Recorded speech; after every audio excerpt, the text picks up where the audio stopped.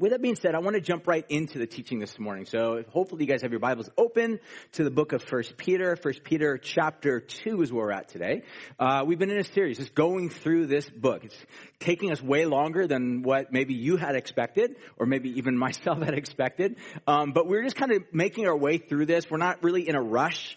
The big idea is we're just looking at it bit by bit, passage by passage, chapter by chapter, in some cases word by word, phrase by phrase, just trying to capture the essence of what this incredible book is really all about. In short, it's about a letter written to a community of followers of Jesus that were scattered throughout the ancient Roman world. And these were people that were trying to live faithful lives to Jesus. And yet at the same time, they found that to be a challenge because there was pushback from the culture at large. And the pushback was challenging them to either go soft on their commitment to Jesus, to kind of become maybe spineless or toothless, or to basically assimilate, become like the culture around them. And so in a lot of ways, what we've been saying all along, there's a lot of practical challenges for us as followers of Jesus as we look at this. Because in a lot of ways, we live in a culture that's not necessarily welcoming and loving and embracing of Christianity or Christian values. In a lot of ways, it's growing even more hostile. And again, without trying to, make ourselves martyrs, because that's not healthy either. But the fact of the matter is how do we, as followers of Jesus, live faithful lives to Jesus right now in our culture? Knowing that there's not like a red carpet that's rolled out. Say, hey, tell us everything there is to be learned about Jesus. In some ways, it might be even more hostile towards us in that respect. But the question is, how do we live in such a way where we don't forsake, we don't walk away from Jesus, or assimilate or become like the culture around us? How do we remain faithful to God in the midst of this? That's kind of what this whole lesson is all about. To bring it up to speed as to where we're at right now, we've been looking at chapter 2. One of the things that we described several weeks ago is that Peter is inviting the followers of Jesus to live in a very particular way. And this is what gets really unique about what he's going to introduce to us. Is if you think of it this way, I kind of presented the situation last week. So imagine here you are, a community of followers of Jesus, and yet you have a community that's kind of hostile towards you. And here you have leaders that are writing to you or speaking to you. The question is, what type of information would you want those leaders to tell you? Or how would you want them to instruct you or to inform you? So in other words, here you are as a follower of Jesus living in a culture, and maybe you lost your job, or maybe you got blackballed from the community or canceled, to use our modern language, from the marketplace. So you're no longer able to, open up your pop-up shop and sell your beats or your, leather goods, whatever it is that you're creating as a first century, guildsman, or whatever it is that you do. Because of your faithfulness to Jesus, you've been blackballed. The question is, what type of instruction do you want to hear from your leaders? I think for many of us, what we want to hear is, take out your gun, load it, and get ready to go down and rumble, because anybody that mistreats you, you stand on your rights and you fire back. Or we fight tooth for tooth, eye for eye. Like, how do we think about retaliation, vindication? What does that look like for us? There has to be a response. We can't just go into the world with no response. I don't think maybe for some people, they're waiting for Peter to give an instruction. Go run for the forest. Go leave everything behind. Go create, some sort of enclave somewhere, some underground, enclave where you have secret codes and you store food for some future apocalypse. But again, that's not what Peter says either. What Peter says is so unique and so, I would even say, revolutionary. He says, guys, as followers of Jesus who are living in a place of intensity, persecution, treat others with goodness. It's so counterintuitive, isn't it? Treat others with goodness. Show kindness to others. And Peter's not whipping this out of nowhere. He's not just like a moralist is what he's doing. What he's doing is he's looking at Jesus constantly throughout the entire authorship of his inspired book. And he's basically saying, this is what Jesus did. When Jesus was attacked, he laid down his life and he loved those that were attacking him. He did good to those who did evil. So the question is, again, how that gets played out is not necessarily every little detail that I'm going to lay out for you, because, again, each of our lives have different circumstance that we go through, which requires different ways of reacting. But I think the truth, the kernel is the same in every context. The idea of goodness. How do we act with goodness? And what I've been describing this series of teachings in this little section in the book of Peter is a revolution of goodness. And so we're in this place of looking at how do we live this out. So with that being said, I want to just read 1 Peter chapter 2, verses 13 through 17. If you've been with us, this is kind of like rehearsal. We've been reading this over and over again. But again, the big idea, maybe this is an opportunity for you to memorize this, to think about it, to meditate deeply upon this in a biblical sense, commit it to memory. But I want to read this, and then we can just jump right in, begin to look at the teaching. So, verse 13 says this. Be subject for the Lord's sake to every human institution, whether it be to the emperor as supreme, or to the governors as sent by him to punish those who do evil, and to praise those who do good. Verse 15, for this is the will of God, that by doing good you should put to silence the ignorance of foolish people. Live as people who are free, not using your freedom as a cover-up for evil, but living as servants of God.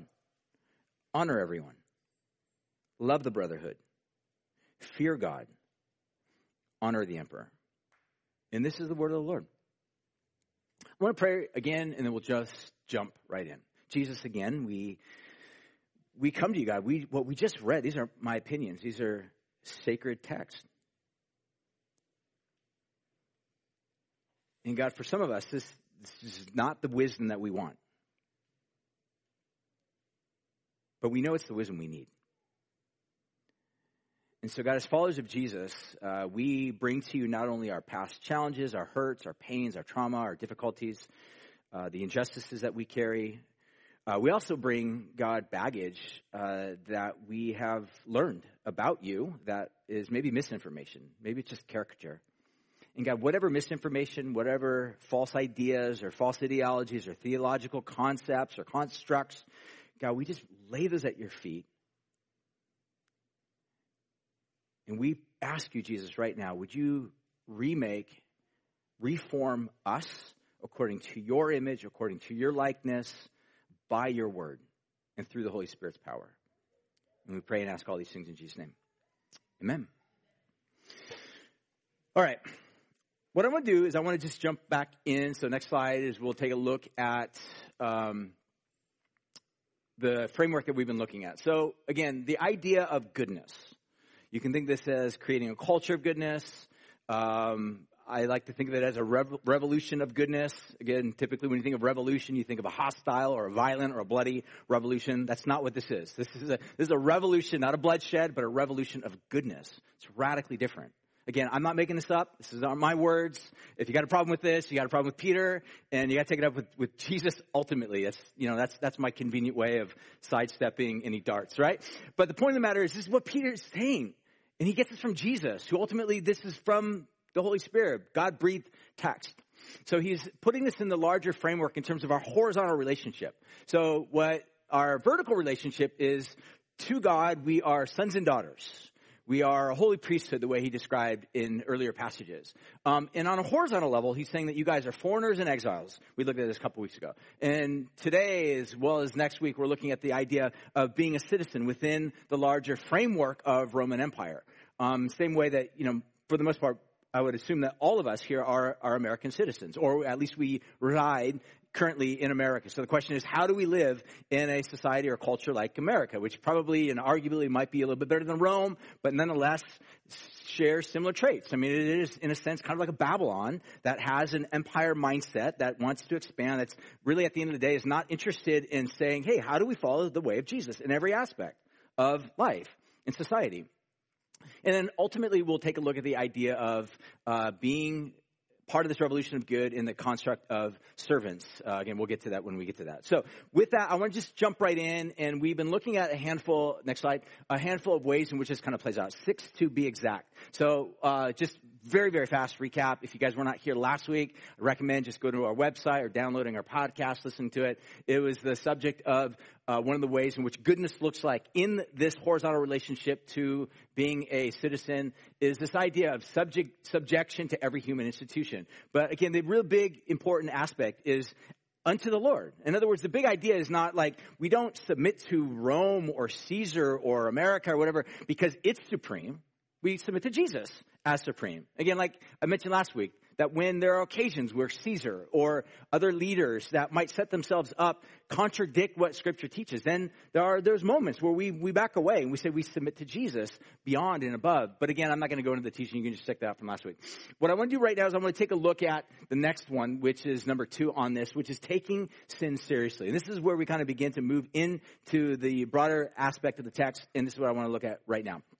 Is this idea of taking sin seriously. And again, take a look at the text. 1 Peter chapter 2, verses 13b to verse 14 says this: whether it is to the emperor as supreme, in other words, he's using the word subjugation or subject, or to give yourself, or the way of obeying as citizens.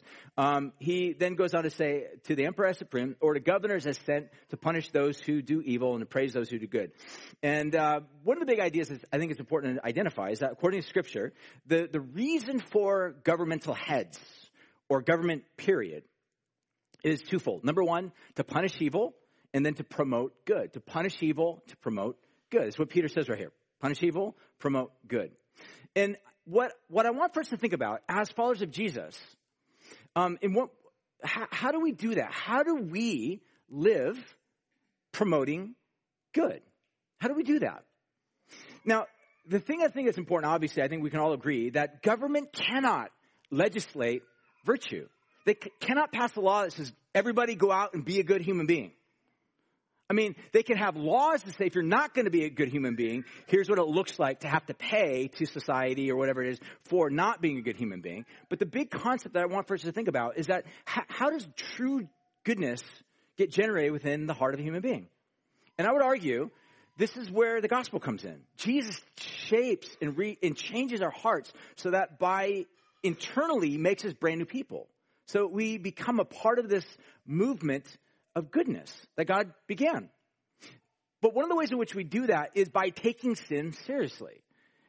If government takes, they're not going to necessarily use the word sin, but they take rebellion or human brokenness. And again, there are laws, of course, that are for the promotion of good and for the punishment of evil in our culture, that a lot of those things we can look at, we can put our thumb up and say, we agree with that. That's good. That's good that it suppresses injustices. Now, again, I think like any culture, any civilization, we always have a long ways to go. There's always new ways of looking at things. And again, even in a secular culture and society, things are constantly shifting and shaping. But the point of the matter is that when you think about this idea, a Christian, a follower of Jesus, who's a part of this revolution of goodness that God started, is called by God to do good, to live out good. So how do we do that? How do we do that?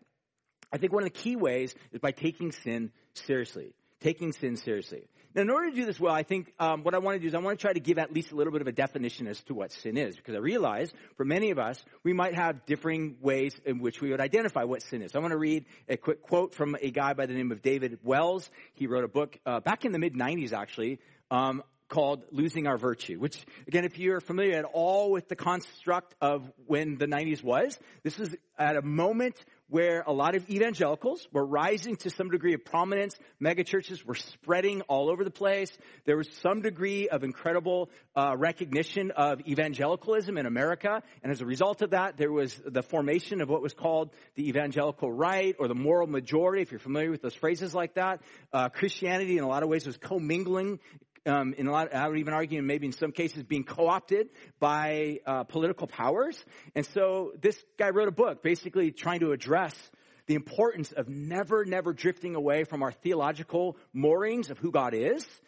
And unless, or if we do lose sight of who God is and our theology begins to become watered down, our morality will ultimately end up going the same direction. Again, it's a really fascinating book to read, to see in so many ways how the things that he's talking about, 20 some odd years ago are actually literally playing out in today's culture right now. But he has a really good job at defining what sin is. I want to read this passage to you real quick. He says, if sin is defined as it is in the Bible, 3 things if you want to write these down. These are really important to just take a mental note of. Number one is missing the mark, abandoning the path, and defying authority.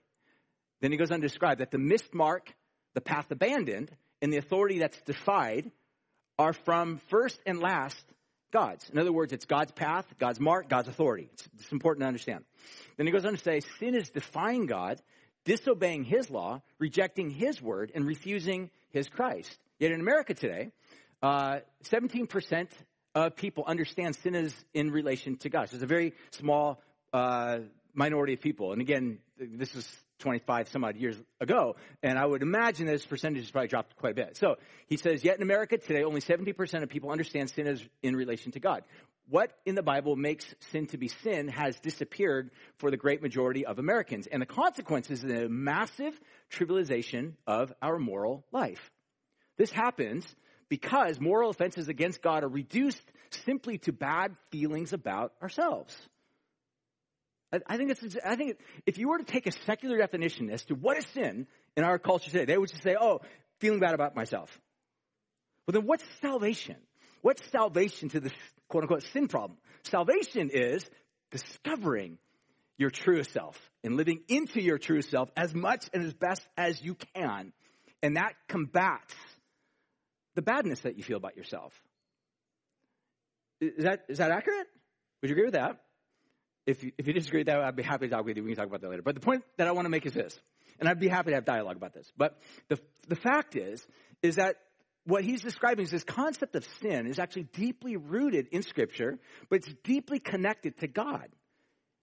Because the pathway that we miss or abandon is God's pathway. The mark that we are not hitting is God's mark. It's important for us to think about this. Because if we don't take sin seriously, here's the big EI chart. If we don't take sin seriously, we're left to simply defining what badness is or sin is in our culture, and that's it. On our own whims and feelings and emotions. In other words, you have no standard for what's truly right and what's truly wrong. You're left with a menu of options, and at some point you get into a big street brawl as to who's right, who's morally superior, who's morally inferior, and then at the end you just have a bloody civil war, and nobody actually ever wins.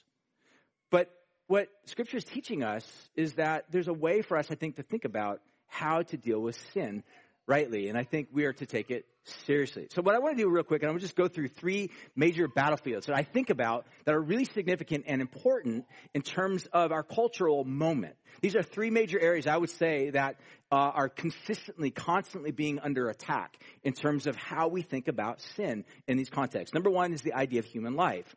And what I want for us to think about with regard to this is ultimately when human life is removed from the concept of God, then it's simply reduced to nothing more than biological mutations and reactions and feelings and emotions or thoughts. And that's all. But then that ultimately leads on its ultimate end to a dehumanization. Where, again, like I said, whoever's got the biggest guns or the greatest street smarts is the one that actually wins the day. And there's no ultimate general standard throughout that says that human life is actually important. So as followers of Jesus, we want to take life in all of its ways seriously. That it's ultimately undermined, reduced, marginalized, all the way from children that are unborn to immigrant children that have been removed from moms and dads and or guardians and are deeply traumatized at our border towns, all the way to maybe youth, preteens, all the way through people that are within their 20s that are drowning in depression and anxiety and meaninglessness due to screen addictions, maybe even bullying, leading to suicidal actions. Because we believe that death is exactly the end that the enemy of our soul desires. Death is not from God. It's a form of sin that God wants to combat and replace with goodness and life. But life, human life, is important. It's sacred. It's something that God blesses, that God says is good. And at the same time, similarly, we grieve the sins when other human beings get marginalized or canceled, even due to religious beliefs. And I would even add any and all religious beliefs. Christians, in particular, should never, ever contribute to the marginalization or the oppression of some other human being, even if they share or they worship a false god or a different God.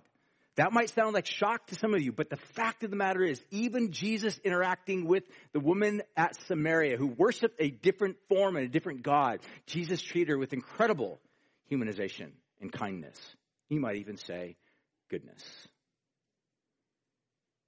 Christians need to recognize the importance of doing good, even to those simply because they share in this life that God has given to them. Now, again, I think if we do that well, we show kindness and love and generosity and goodness to people. It creates opportunities and relationship that helps lead to opportunities to talk about Jesus and ultimately, hopefully, leads people to come to know the same faith in Christ that we might ourselves share. Secondly, I like to think of the big area of battlefield or battleground with regard to sexuality, and or I might even describe sexual distortions or sexual identity. And we celebrate the uniqueness of how God created human beings, male and female, in all of its complex beauty. And yet at the same time, simultaneously, we grieve the havoc, the confusion, the shame that's oftentimes come to define so many people in those distortions over sexual identity. Oftentimes even believing that maybe God messed up or God made a mistake by placing someone in a wrong body. This is not popular. This is not popular by any stretch of the imagination. But at the same time, I think the important thing is to realize that God has a plan and a purpose for which and how he created human beings. And the menu of options that are available on the table today, I truly believe, are leading to radical confusion and exhaustion in the lives of so many people. But I also would say that I think it's equally important for us to recognize that when people that are living within the framework of the culture and have imbibed the cultural narrative and have at the same time consumed the confusion that has come along with it, for Christians to mistreat, marginalize, or demean anybody that's in a state of working through their own sexuality and to make them feel as if they are not welcomed, dehumanize them, that's equally offensive to God as well. God hates that because he loves those people. He loves all people. Just as we saw at point 1, human life. It's all human life. Jesus has a way, but that means that it doesn't mean that we pull away from the definitions or how God has breathed life and meaning and purpose into human dignity and value and the maleness and femaleness of human beings. But at the same time, nor do we mistreat or malign other people in that same context as well. We take seriously and we grieve those ways in which some Christians, in some cases, have, as I mentioned, mistreated, demoralized, or dehumanized. And if that's you, if you have been in that status at all and you have dealt with confusion that our culture is consistent, and you found yourself wondering, maybe even having that question, did God make a mistake? And other Christians in your life have made you feel broken, even more broken than you are. I want to say to you as a pastor, I am so sorry. That is not the heart of Jesus. The heart of Jesus is to welcome and love you and to help bring you to wholeness and life by coming to him first and foremost. And then he takes care of every other aspect of our life. And trust me, every other aspect of our life, that's what it means to be a follower of Jesus, is every aspect of our life comes under the lordship of Jesus. Where we are asking the bigger question, not what do I feel that makes me fullness and alive, but what does Jesus say about me that I need to receive and incorporate in my life and live according to by faith. Not by feeling, by faith. God, I receive that. That's what you say about me, and I will do my best to live into that, to find a community of people that will support me and love me in this journey, in this process, in this adventure. And then lastly, I want to talk real briefly about the battleground of ethnicity. And I think, again, within the past year, several years, this has been a big hot topic in America. But I would also say that all humans bear the image of God in all of its colorful diversity. Every nation, tribe, and tongue is going to be represented around the throne of Jesus. And all hate and sins, be it racism, ethnocentricity, discrimination, prejudice, all of these are egregious actions against God. So, for example, when John says, you who claim to love God yet hate your brother, you lie. You don't get it. And this is gnarly stuff, man. But again, it's not my opinion. This is what Jesus says. And as followers of Jesus, we submit to his lordship. And any areas that are out of whack or out of order or out of alignment with his kingdom, we are welcome to realign with his ways. And I realize this in a lot of ways is a selective list that I kind of picked. There's a lot of things that we could talk about.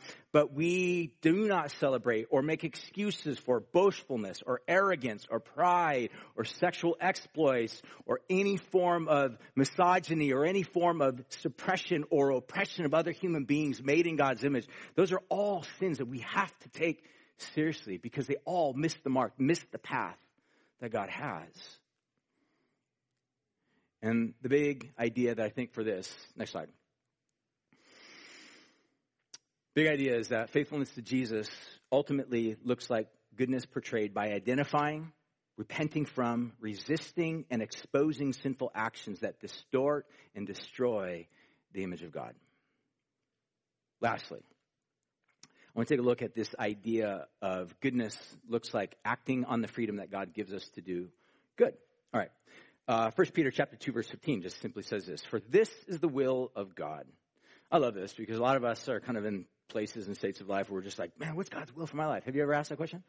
Like most of the time what we're looking for is like this catered menu of like, who am I supposed to marry? What job am I supposed to have? Or where am I supposed to live? And we're looking for this special categorized list of, okay, fall that way. But by the way, if you've ever read the Bible, you're like, I'm looking for my spouse in the Bible. You're not going to find them. I'll just be straight up tell you, you don't be searching around for that. I mean, maybe under some crazy extreme circumstances, you might play popcorn and find a verse and says, and he went out and married Sarah. And just that might so happen to be that your spouse might be named Sarah. And it's like, whatever, we get the idea. But the point of the matter is, the big idea behind the scripture is to point us to the will of God. God's larger aims.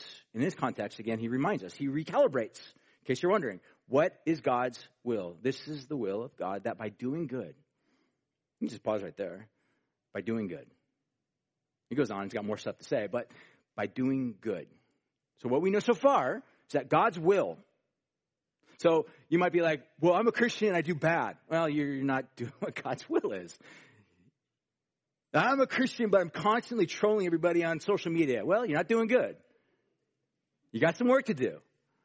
Well, I'm a Christian, but I'm constantly just getting in arguments over every aspect of theology. Well, you're not doing good. Good luck, good job, but you got some work to do. The point of the matter is, again, it's revolution of goodness. We all have work to do, obviously, in these areas, but the fact of the matter is he goes back and says, by doing good, you should put to silence the ignorance of foolish people. Don't get stumbled by that. But the idea is people that are ignorant, and again, we use the word ignorant in such a derogatory term. You're ignorant, bro. But the idea is they're just unfamiliar with the ways of God. They're just unfamiliar with the ways of God. So he's saying to those that are unfamiliar with the ways of Jesus, when they look at your life, they'll be able to have a full-on, maybe not a full book, but a magazine, right? Periodical, a trailer. They can look at you and the goodness of your life and say, man, there's something about them that's kind of amazing. I don't get them. They don't make sense to me. They do weird stuff that I can't simply understand. Their sexuality is different. Their morals are different. The way they live is different. The way they talk is different. The way they even drink is different. All these things that they do is different. And that they see your goodness in your actions and your goodness. And they realize there's something different about that person's life. And then he goes on to say, verse 16, live as people who are free, not using your freedom as a cover-up for evil, but living as servants of God. Which brings me to a definition of freedom. Again, we just celebrated 4th of July last week. And a lot of us have I would actually say, a false understanding of what freedom is. We think of freedom is to do whatever the heck we want to do. If that's your idea of freedom, it needs some upgrading. Because I would just put it this way: if you're not a follower of Jesus, that's fine. That's kind of the normal standard way of thinking about it. Just freedom, do what I want to do. As a follower of Jesus, I would say it's a little bit different because it's rooted into a story. In fact, the idea of freedom traces all the way back to a freedom story called the Passover, where God sets the people free from a slave, and then for a purpose of following him. So I like to think of it this way: deliverance from vice or enslaving proclivities, sin or forces. So forces, you can think maybe like a large empire like Pharaoh. It sets them free from these exterior or even internal vices for the purpose of doing good.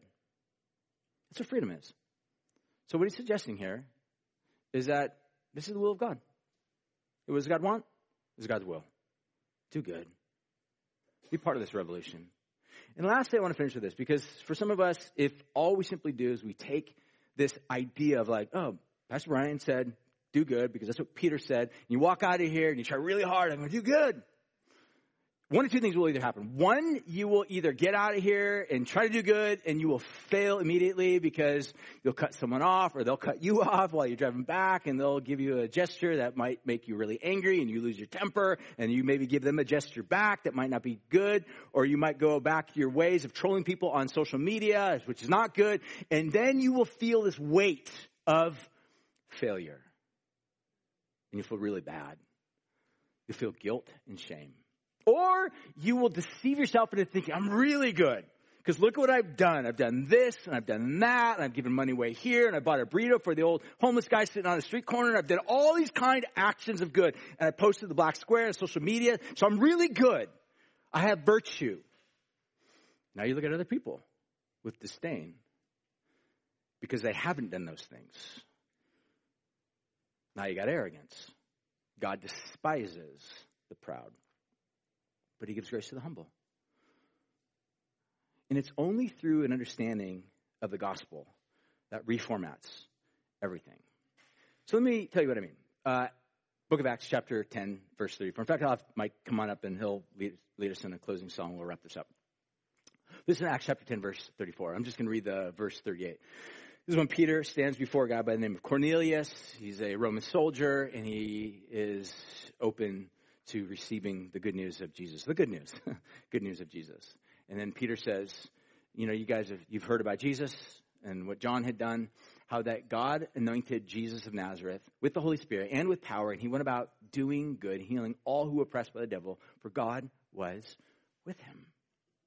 And this brings us back full circle to the essence of good news. The good news is that none of us deserve to have had goodness done to us by God. But that's the basis of it. We're really broken people. All of us, like Scripture says, we've sinned. In other words, we've missed the pathway. We've tried to emancipate ourselves from God. We have brought upon ourselves and have been open to consuming definitions that distort God's ways and purposes. And all of us, we're all guilty of this. But God has showered goodness upon us. Jesus came. He loved us. He did good. And to the degree I would suggest that you see the good that was done to you, for you, in spite of you, that changes everything. It changes the way that you see God. It changes the way that you see your neighbor, including your enemy. And it frees you. It frees you from those compulsions, those instincts to level vindication or bloodshed or evil upon those who have hurt you or wounded. It frees you to forgive. It frees you to love even the unlovely. That, by definition, is good. It's goodness. So, how about we all stand? I'm going to close in prayer. Mike will just play a chorus, and we will close out by partaking of communion together. We have some communion elements in the front, in the back.